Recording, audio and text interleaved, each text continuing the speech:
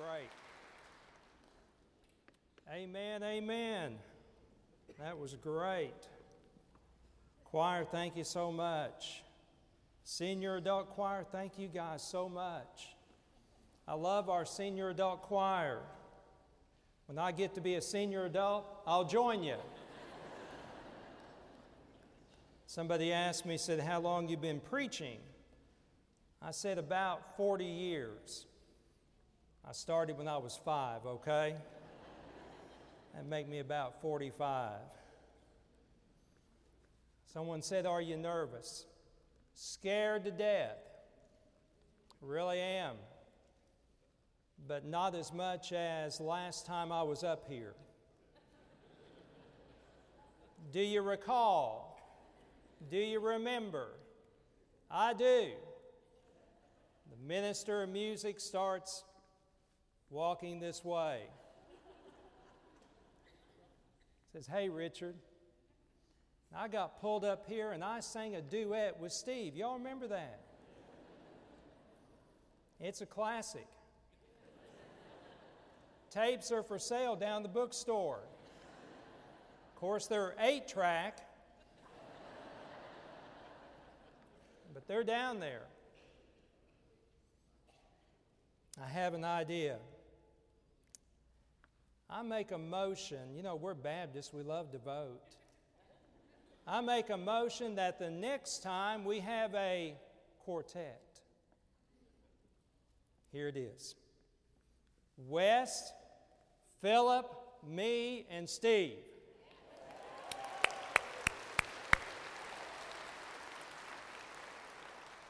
Let's do it upright. All in favor say aye. I think that's unanimous, all right? Maybe two no's. I tell you, I love Brother Steve. I was in a meeting last week with Steve, and Steve and I were in a meeting, and these two ladies were asking, when is the next big event in your church? They said, we know you do Celebration of Liberty and the pageant. When is the next big thing? You know what his answer was? Next Sunday. Amen. Aren't you glad that we have a church that sees every single Sunday as the big deal? Every time we worship together, it is a big deal. Well, it's Senior Adult Sunday. I love our senior adults. I love trying to keep up with them. You saw that video. They are very, very active. Hard to keep up with Betty Jo. Hard to keep up with her. It's a wonderful time when we can honor senior adults. I was in a restaurant, and we were talking about how frugal senior adults are. Now, I know that's not true, but you know, you got that reputation, you know, you're frugal. But I'm glad for senior adults that have given and paid the price and who were faithful through the years, and we have the church we have today because of their faithfulness. Really do. Amen. But you know, how do you recognize a senior adult? Well, gray hair and wrinkles, we get that. Also, someone said by their smell. Doesn't sound too flattering, does it? I said, what do you mean by that? And they said, well, you know, they put mentholatum on their nose, Bengay on their knees, Gold Bond powder on their feet, you know, by their smell. Senior adults always have Hall's cough drops. You ever notice that? Carry them in their pocket. In fact, they carry cough drops in one pocket and Tums in the other. Got you covered both ways. But also they are like the Energizer Bunny, they don't quit. They just keep on keeping on. I told somebody one time, I said, if you want to live a long time, If you want to have a long marriage, join First Baptist Church. I mean, we got folks around here all the time, 90s, and going to live up into their hundreds, and I mean, they live a long time, it seems like, around here, and have long marriages. I did hear the story about the couple that was married a long time. One day, the wife was getting sick. The husband walked through the living room. She's laying on the couch. He said, "Darling, we've been married so long, and I just want to tell you how wonderful it's been, this long marriage." He said, "What's the secret of our marriage?" And she said, "Well, it's all in the box." He said, "What do you mean?" She said, "Well, at the top of our bedroom closet, there's a shoebox. And if you'll go get that box, I'll show you the secret of our marriage." So, sure enough, he goes in there and gets a shoebox. Opens up the shoebox, and inside that shoebox are three things. There are 2 crocheted dolls and $95,000. So he brings that back in there and says, "I don't get it. Explain this to me." She said, "Well, when we first got married, wise counsel from an older lady said, every time you get mad at your husband, just crochet a doll." He smiled and said, "Man, isn't that sweet? You've just been mad at me 2 times. She said, "Oh no, see that $95,000? That's all the money I made selling all those crocheted dolls."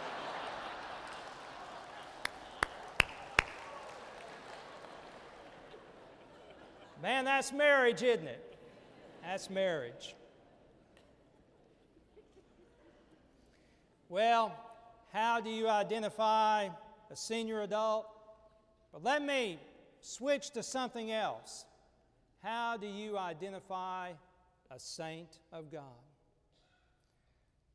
I want you to know we're living in a time of an identity crisis. There is an identity crisis in trying to identify what a real child of God is and looks like. Years ago, if you said, "I'm a Christian, a child of God," people knew what that was. Now they don't. By the way, it's just us here. Let me tell you this. Years ago, they knew what a Baptist was. We kind of lost sight of that too today.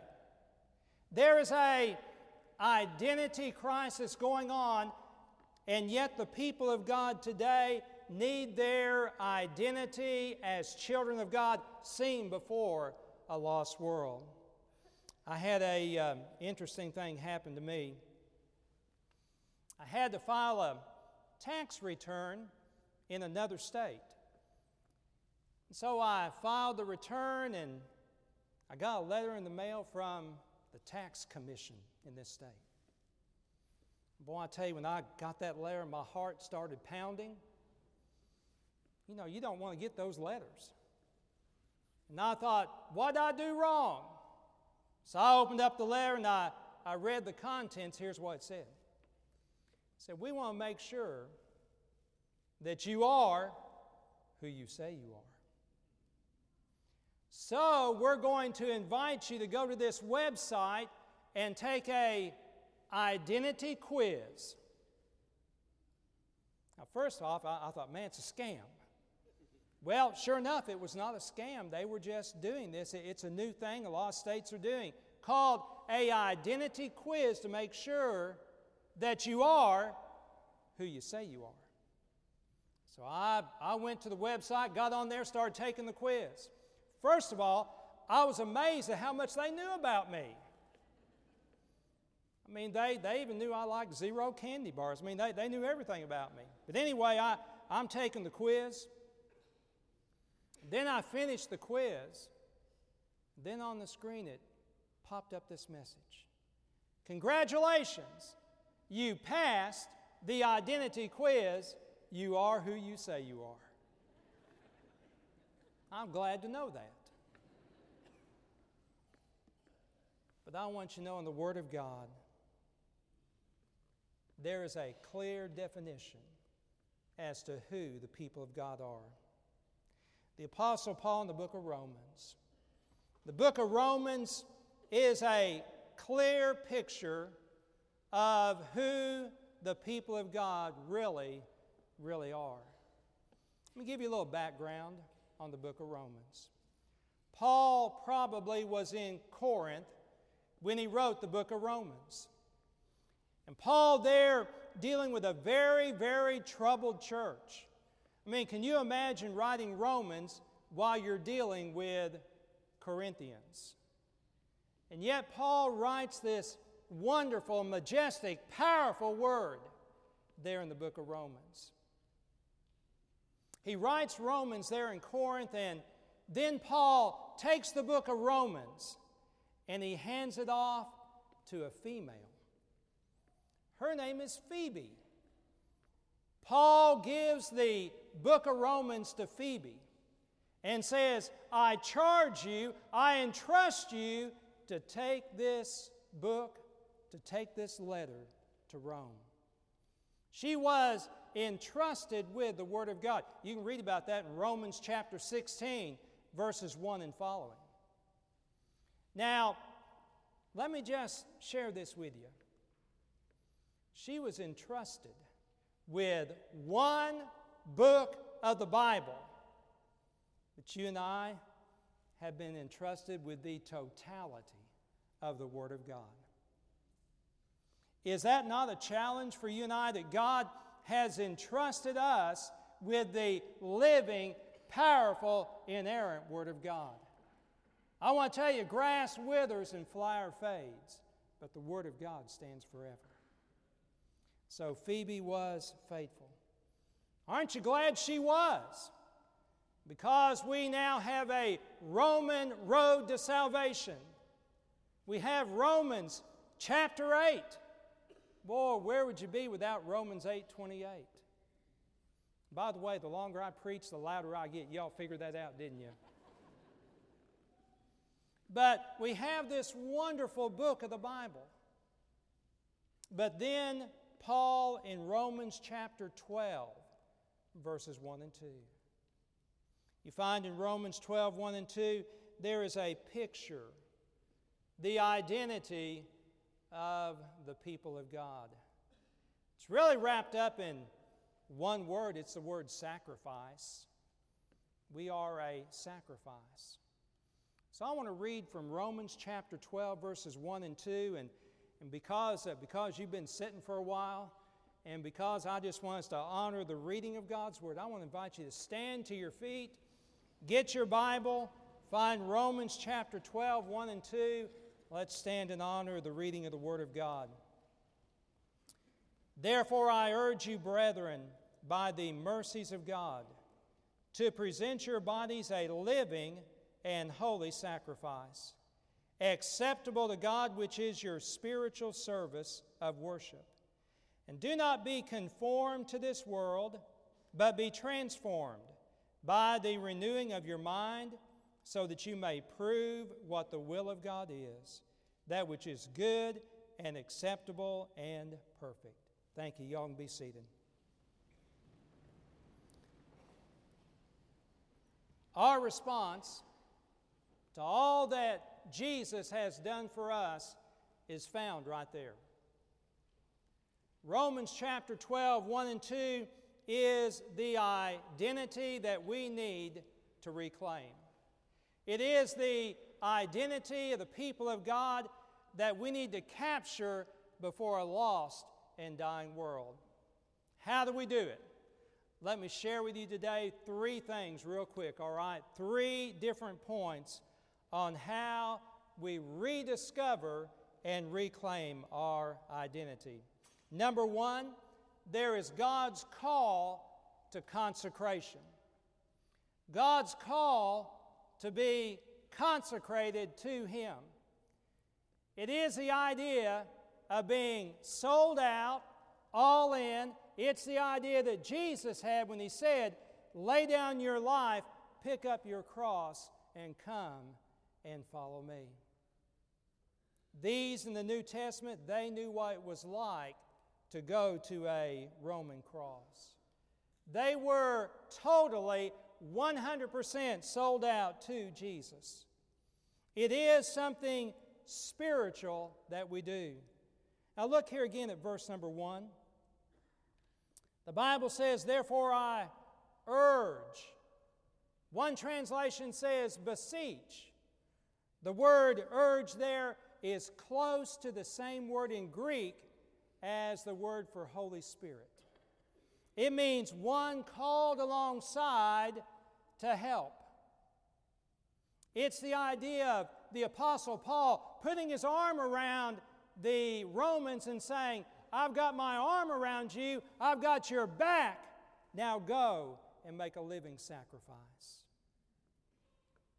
You know, one of the things about our church is that it's a big church with a small church atmosphere. I mean, I can look out here today, I know who's here and who's not because I know where you sit. I know your spot. It's amazing how quickly that comes about. You know, you got your spot. I'm kind of glad for that because I can look around and see where you are. But I want to tell you something. You've also got your spot of encouragement. Man, Paul here, he puts his arm around these Romans and says, I urge you, I'm cheering you on, I want you to be faithful. He's urging them. But he urges them on by one special thing, the mercies of God. You know, because God is merciful, and God looks down on me and gives me grace. Because of the mercies of God, I want to be faithful to Him. You know, God looks at my life, and I look at my life, and I can go back in my life and I can say, there's the spot where God gave me mercy for salvation. Stay with me on this. There's the spot where God called me to the ministry. There's the spot when I prayed that God would send me a gorgeous-looking woman to be my wife. God did that. There's the spot where God healed my body. There's the spot where I thought I was bankrupt and money just showed up in my bank account. There's the spot. I mean, I can spot the spots where God has been faithful to me. The mercies of God. Well, it also is volitional. Verse number 1 says we are to present, make a presentation. The idea here is to make a beautiful presentation. I want to tell you, I had one of my favorite dinners last night. You're going to turn your nose up. Tell you already, you're not going to like it. You know, over there in England, I went to breakfast over there. They had scrambled eggs and pork and beans. They don't have grits, they have pork and beans. You've been over there to UK, they serve pork and beans out there for breakfast. They do. So I had that last night, trying to eat healthy.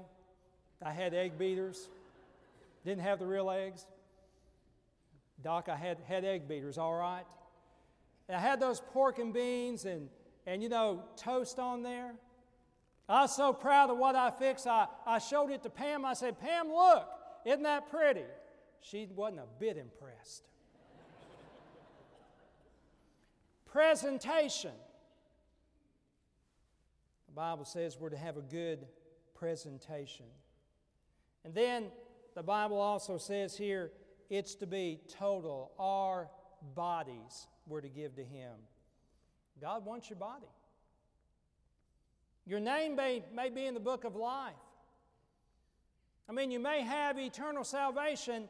Man, that is taken and secure, but God also wants your body for service. Somebody said senior adults got 4 B's. We got bulges, bifocals, bunions, and baldness. God wants that body for His service. And you might ask me why. Because 1 Corinthians chapter 6, verse 19 says that your body is a temple of the Holy Spirit. It's also to be sacrificial. Verse number 1 says a living and holy sacrifice. Chuck Swindoll says something interesting on that. He says the Romans knew what a dead sacrifice was. They had dead sacrifices all the time. But Paul says it's to be a living sacrifice. Swindoll says living sacrifices have a bad habit of crawling off the altar. We do, don't we? We'll get on the altar of sacrifice and we have a bad habit of crawling off, and that's why every single day we got to get up in the morning and say, Lord, here's my body. God, take my mouth and let me speak for you. God, take my hands and let me find a place of service for you. Do you remember the old preschool song? Oh, be careful, little eyes, what you see. For the Father up above is looking down in love. So be careful, little eyes, what you see. Our bodies every single day are to be sold out and committed to Him. It's a sacrifice. Well, it's also worshipful. Look back in verse number 1, it says, which is your spiritual service of worship. You know, when you serve together, you have joy in worship. When you serve together, you just enjoy being together. That's what Paul is talking about. So there must be God's call to consecration to have a new identity. All right, I got to move quick. Here we go. Number 2. Second point, to recover our spiritual identity, there's got to be a call for transformation. Transformation. That's verse number 2. And do not be conformed to this world, but be transformed. Paul says you are to be transformed in your life. The call here is to be transformed like it says in 2 Corinthians 5:17. If any man be in Christ, he is a brand new creature. The old things are passed away. Behold, all things become new. You know, when I got saved, God gave me new speech. I was talking to someone the other day, and they said, now, preacher, you sound like you're from Oklahoma or Texas. And I said, just Oklahoma, just Oklahoma. Now, if you're from Oklahoma, you don't want to be identified with Texas, all right? Especially when there's a ball game going on. I was real tempted to talk about Kyler Murray today, but I'm not going to do that, all right, Wes? I'm not going to do that. But I do want you to know this. There is a transformation that takes place. And when you and I are transformed by the Spirit of God, and the Bible says in verse number 2, that comes about by the renewing of our mind. The renewing of our mind. In the book of Proverbs, it says, as a man thinks, so he is. You know, when my mind is filled with Scripture, and Steve, when my mind is filled with great hymns of the faith, God transforms my life. Let me tell you something I pray for every night before I go to bed. I say, God, when I wake up in the morning, God, let me wake up with a song in my heart. It is amazing how that God answers that prayer. I wake up in the morning with a song in my heart. Our response to all that Jesus has done for us ought to be that holy transformation in our lives. Well, I've got to move on. Let me give you the third point today, third and last. Not only a call to consecration, transformation, but number 3, there's a call to satisfaction. A call to satisfaction. Again, verse number 2 goes on to say this, so that you may prove what the will of God is, that which is good and acceptable and perfect. Paul tells the Romans that once you've been consecrated, once you've been transformed, that you're going to be satisfied with what God's done with your life. In fact, these words here talk about it being good and acceptable and perfect. I want you to know something. There has never been a time in my life when I've been disappointed at what God has done. He's never failed me. And there's never been a time when God did something miraculous and powerful in my life that I hadn't stood back and said, God, you surprised me with that. God, how wonderful you are. God's will is proven, God's will is pleasing, and God's will is always perfect. Always perfect. The identity crisis. It's real. But if we'll go to Romans chapter 12, verses 1 and 2, we can recover our identity. I was reading one commentary on this passage, written by Dr. Danny Akin. Danny said that you could call this passage, Jesus paid it all, and all to Him I owe. Now just think about that. Jesus paid it all, and all to Him I owe. I was thinking about that wonderful hymn.